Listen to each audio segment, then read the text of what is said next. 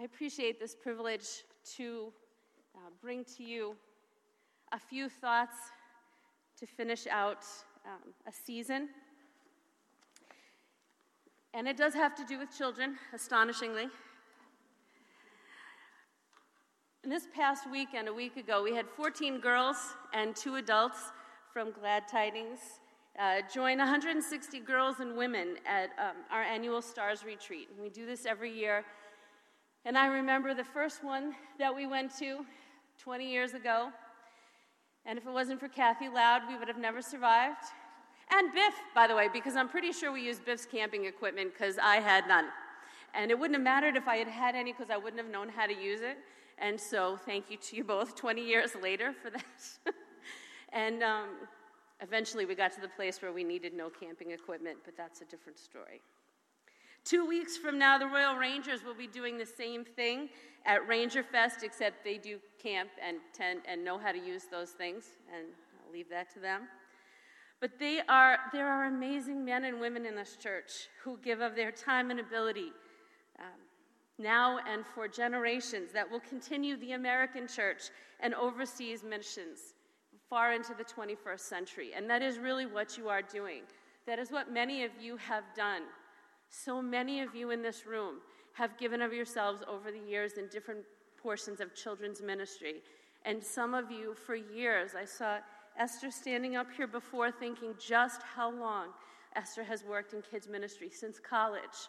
I have her name on toddler room books and schedules from long ago, and the faithfulness of many of you. In today's world, children have a high priority, but in Jesus' time, they were more often pushed to the side, seen and not heard. They weren't counted in the people that Moses led out of the wilderness. They weren't counted in the 5,000 that were fed. They were just seen and not heard. But Jesus cared about the people in general that no one else cared about. He cared about the sick. He cared about the Gentiles and the foreigners. He cared about the women, and he cared about the children. And I'm going to read some familiar verses to you, and I'm going to read them 4 different translations, so I'm just going to read them one after the other, but this is from Luke 18. Very familiar verses, 15 through 17, give or take. And Jesus called the children to him and said, "Let the little children come to me and do not hinder them, for the kingdom of God belongs to such as these." And that's the NIV. In the Living Translation, it says, Jesus called the children over to him and said to the disciples, "Let the little children come to me. Never send them away. For the kingdom of God belongs to men who have hearts as trusting as these little children. And anyone who doesn't have their kind of faith will never get within the kingdom's gates." In the English Standard Version, it says, "But Jesus called to him, saying, 'Let the children come to me. Do not hinder them. For to such belongs the kingdom of God. Truly I say to you, whoever does not receive the kingdom of God like a child shall not enter it.'" And in the Message version, it says, "People brought babies to Jesus, hoping he might touch them. When the disciples saw it, they shooed them off. And Jesus called them back. 'Let these children alone. Don't get between them and me. These children are the kingdom's pride and joy. Mark this, unless you accept God's kingdom in the simplicity of a child, you'll never get in.'" Can you imagine how confused the disciples were? They were the inner circle. They were the important guys. And Jesus chastised them in front of everyone and had the kids come to him instead. And it's a verse that everybody's heard, everybody knows, everybody can paraphrase, give or take. But I'd never really thought about what exactly is it about the children that will exemplify the kingdom of heaven. What was Jesus trying to say to them? And I wanted to just really quickly look at 2 children who lived almost 1,000 years apart. Other than the fact that they were both Jewish, and the Bible names neither of them, there's nothing much similar about them. In 2 Kings chapter 5, there's a very familiar story. Happened about 750 years or so before Jesus was born in the country of what we now know as Syria. This little girl had been ripped away from her family Bible doesn't name her. Bible doesn't tell if her parents were killed. It doesn't say a word. She had been taken by a raiding party that had gone into Israel, and she was with her family no longer. She might have watched her parents been killed. She might have just been kidnapped. She might not have any idea what the language is. She would have every reason to be angry and to be vengeful. And then she was taken from her home and just dropped into the house of Naaman, who was the commander of the Syrian army. He was the number 2 guy in the country. And she became a slave girl for Naaman's wife. And it says, Naaman was general of the army under the king of Aram. He was important to his master, who held him in the highest esteem, because it was by him that God had given victory to Aram. A truly great man, but afflicted with a grievous skin disease. It so happened that Aram, on one of its raiding expeditions against Israel, captured a young girl who became a maid to Naaman's wife. One day she said to her mistress, "Oh, if only my master could meet the prophet of Samaria," that was Elisha, "he would be healed of his skin disease." And Naaman went straight to his master and reported what the girl from Israel had said. This big, strong guy, number 2 in the country, was dying of a disgusting case of leprosy. He wasn't just dying, pieces of him were dying as he was dying. And that little girl who had lost everything she had could have sat back and said, "Good, he deserves it. He took me away from my family." And she did not say that at all. She was anonymous. The Bible doesn't name her. She had every reason to hate Naaman. But instead, she exemplified what Jesus talked about as what adults would need to do for the kingdom of God, to get into the kingdom of God. Forgiveness and love and compassion. That is all you see come from that scripture. One small act of hers had huge repercussions. The second most powerful man in an aggressive, victorious kingdom at the time turned to the God of Abraham as his God. Somehow her word to his wife, to his ears, to the king, changed all of that, because as the kingdom of heaven will be, she had forgiveness and love and compassion. How many of us would have acted like that? How many of us would have had that first reaction, "How can I help you?" when the you had taken everything away from her? That is what the kingdom of heaven will be like. Another story, this time from the New Testament, is one of my favorites. It's about a little boy whose mother packed him a lunch. I'd like to think that I would have been that mother who would have sent her child with food. You know me, you know there's snacks around me all the time.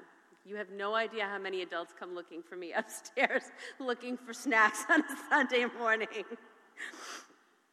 I'd like to think that my children would have been the kind of children who would have been willing to share their lunch. This is one of those stories that shows up in every one of the Gospels. And I can't help but think that God really, really wanted us to pay attention to it, because he put it in there 4 times. But in John 6, 8 through 11, it encapsulates that story a little bit. It says, one of the disciples, it was Andrew, brother to Simon Peter, said, "There's a little boy here. He has 5 barley loaves and 2 fish. But that's a drop in the bucket for a crowd like this." I think Andrew was probably the Royal Ranger commander in the crowd. He saw a need, he was nearby, one of the boys, and he filled that need.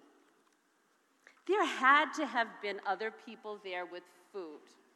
There could not have been 5,000 men, plus women and children, who all forgot to bring a snack. Even the disciples, think about it. Would the disciples have shown up? They know how long Jesus could preach. They knew what a day with Jesus out on the countryside was going to be like. You telling me that the disciples hadn't brought something? And yet the disciples wanted to send them off into the countryside to go get some food. But this little boy, who had this little lunch that his mother had remembered to pack. He exemplified what Jesus talked about as what adults would need to get into the kingdom of God: generosity and love and compassion. He gave it right away. I even wonder how in that crowd of people Andrew even found him. So those kids, they weren't even counted. It's not even part of that count of how many people God fed that day. I wonder how Andrew even found him. Or if he just realized there was a need and the Lord prompted him in his spirit. The Bible doesn't tell us that. But he was willing to give it up. He didn't know. For all he knew, Jesus was the great rabbi, the teacher. Maybe Jesus was going to eat his lunch because he was hungry. He didn't know what was going to happen to that. But he gave it willingly. And God took that willingness and that generosity and fed them all and then some. He said there were baskets and baskets left over. He probably brought food home to his mother, who had packed him that lunch. What can we learn from this story? What can we learn from that little girl?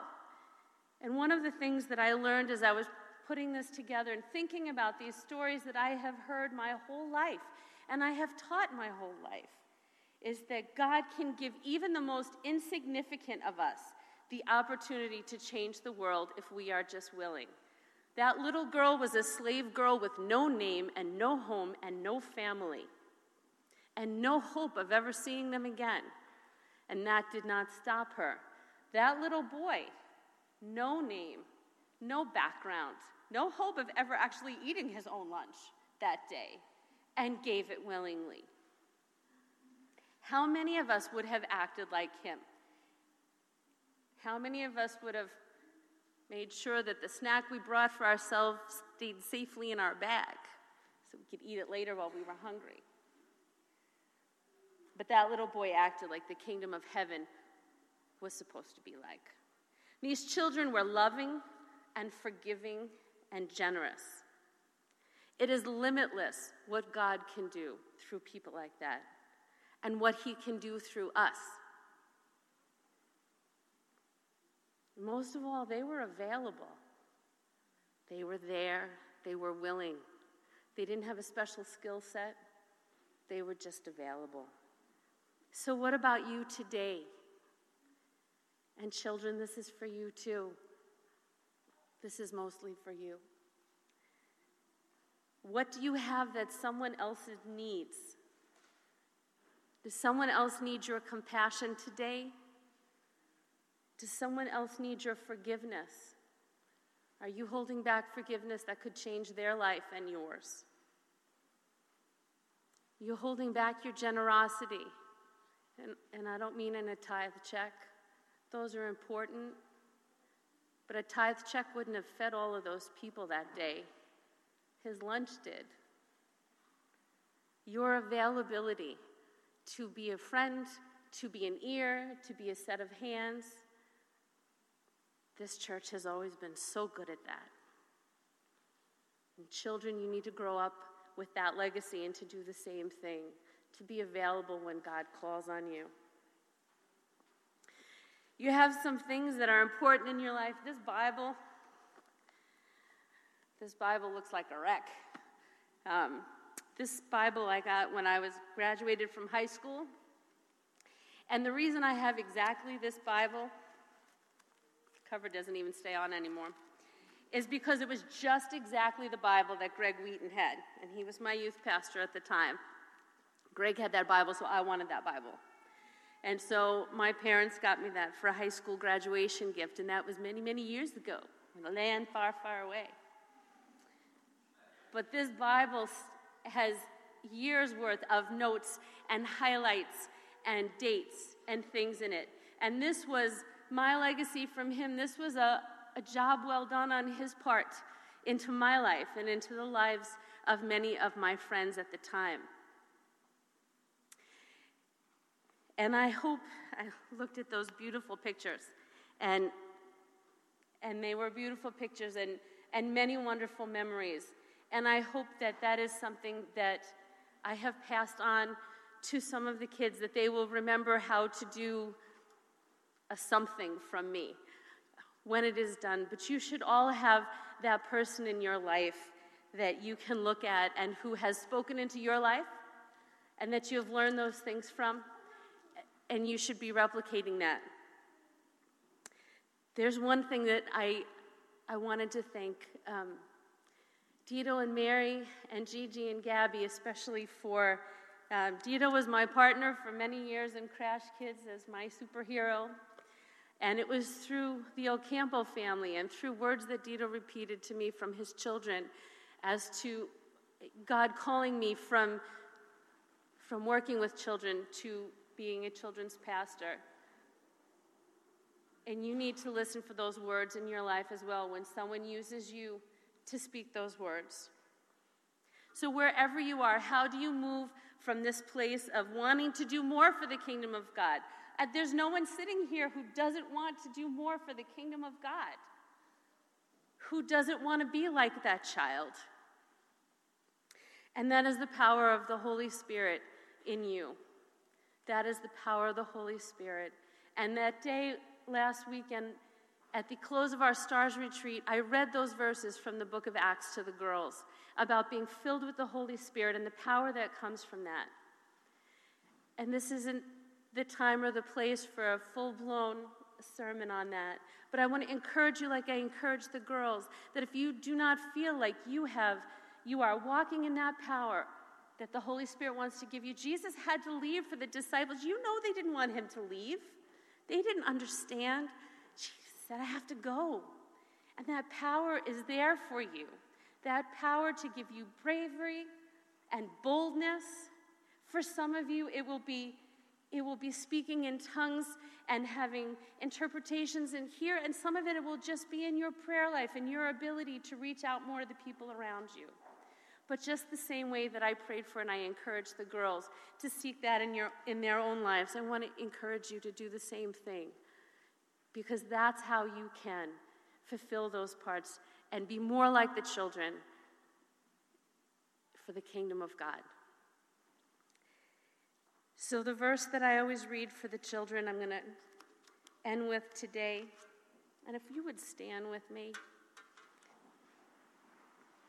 I love the beginning of Jeremiah 29:11 in the King James Version because it says, I know the thoughts that I think towards you. It's not just plans. It goes from the word plans to thoughts.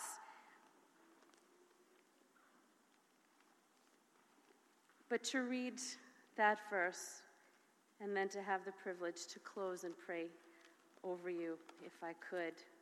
But in Jeremiah 29:11, for I know the plans that I have for you. I know the thoughts that I think about you, declares the Lord. Plans for welfare and not for calamity, to give you future and a hope. And that goes for the littlest one in the room to the biggest one in the room, from the youngest to the oldest. If you are still here, God still has a plan for you. Can I hear an amen? Amen. He does, for sure.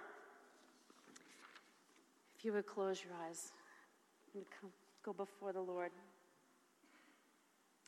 We thank you, God, for this opportunity today to celebrate what should be celebrated.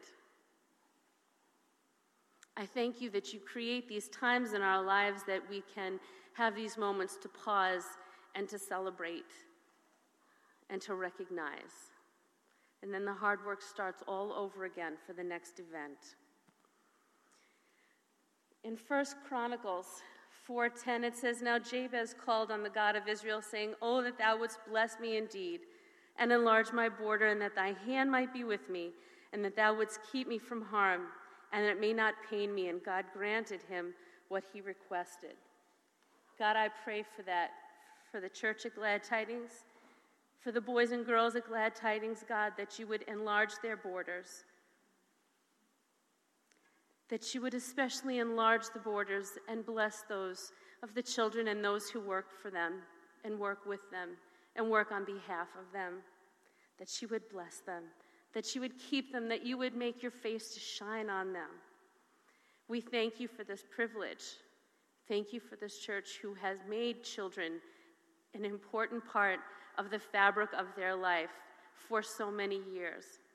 And I pray that they will do that for many years to come. We thank you for this and these beautiful people. In Jesus' name, amen.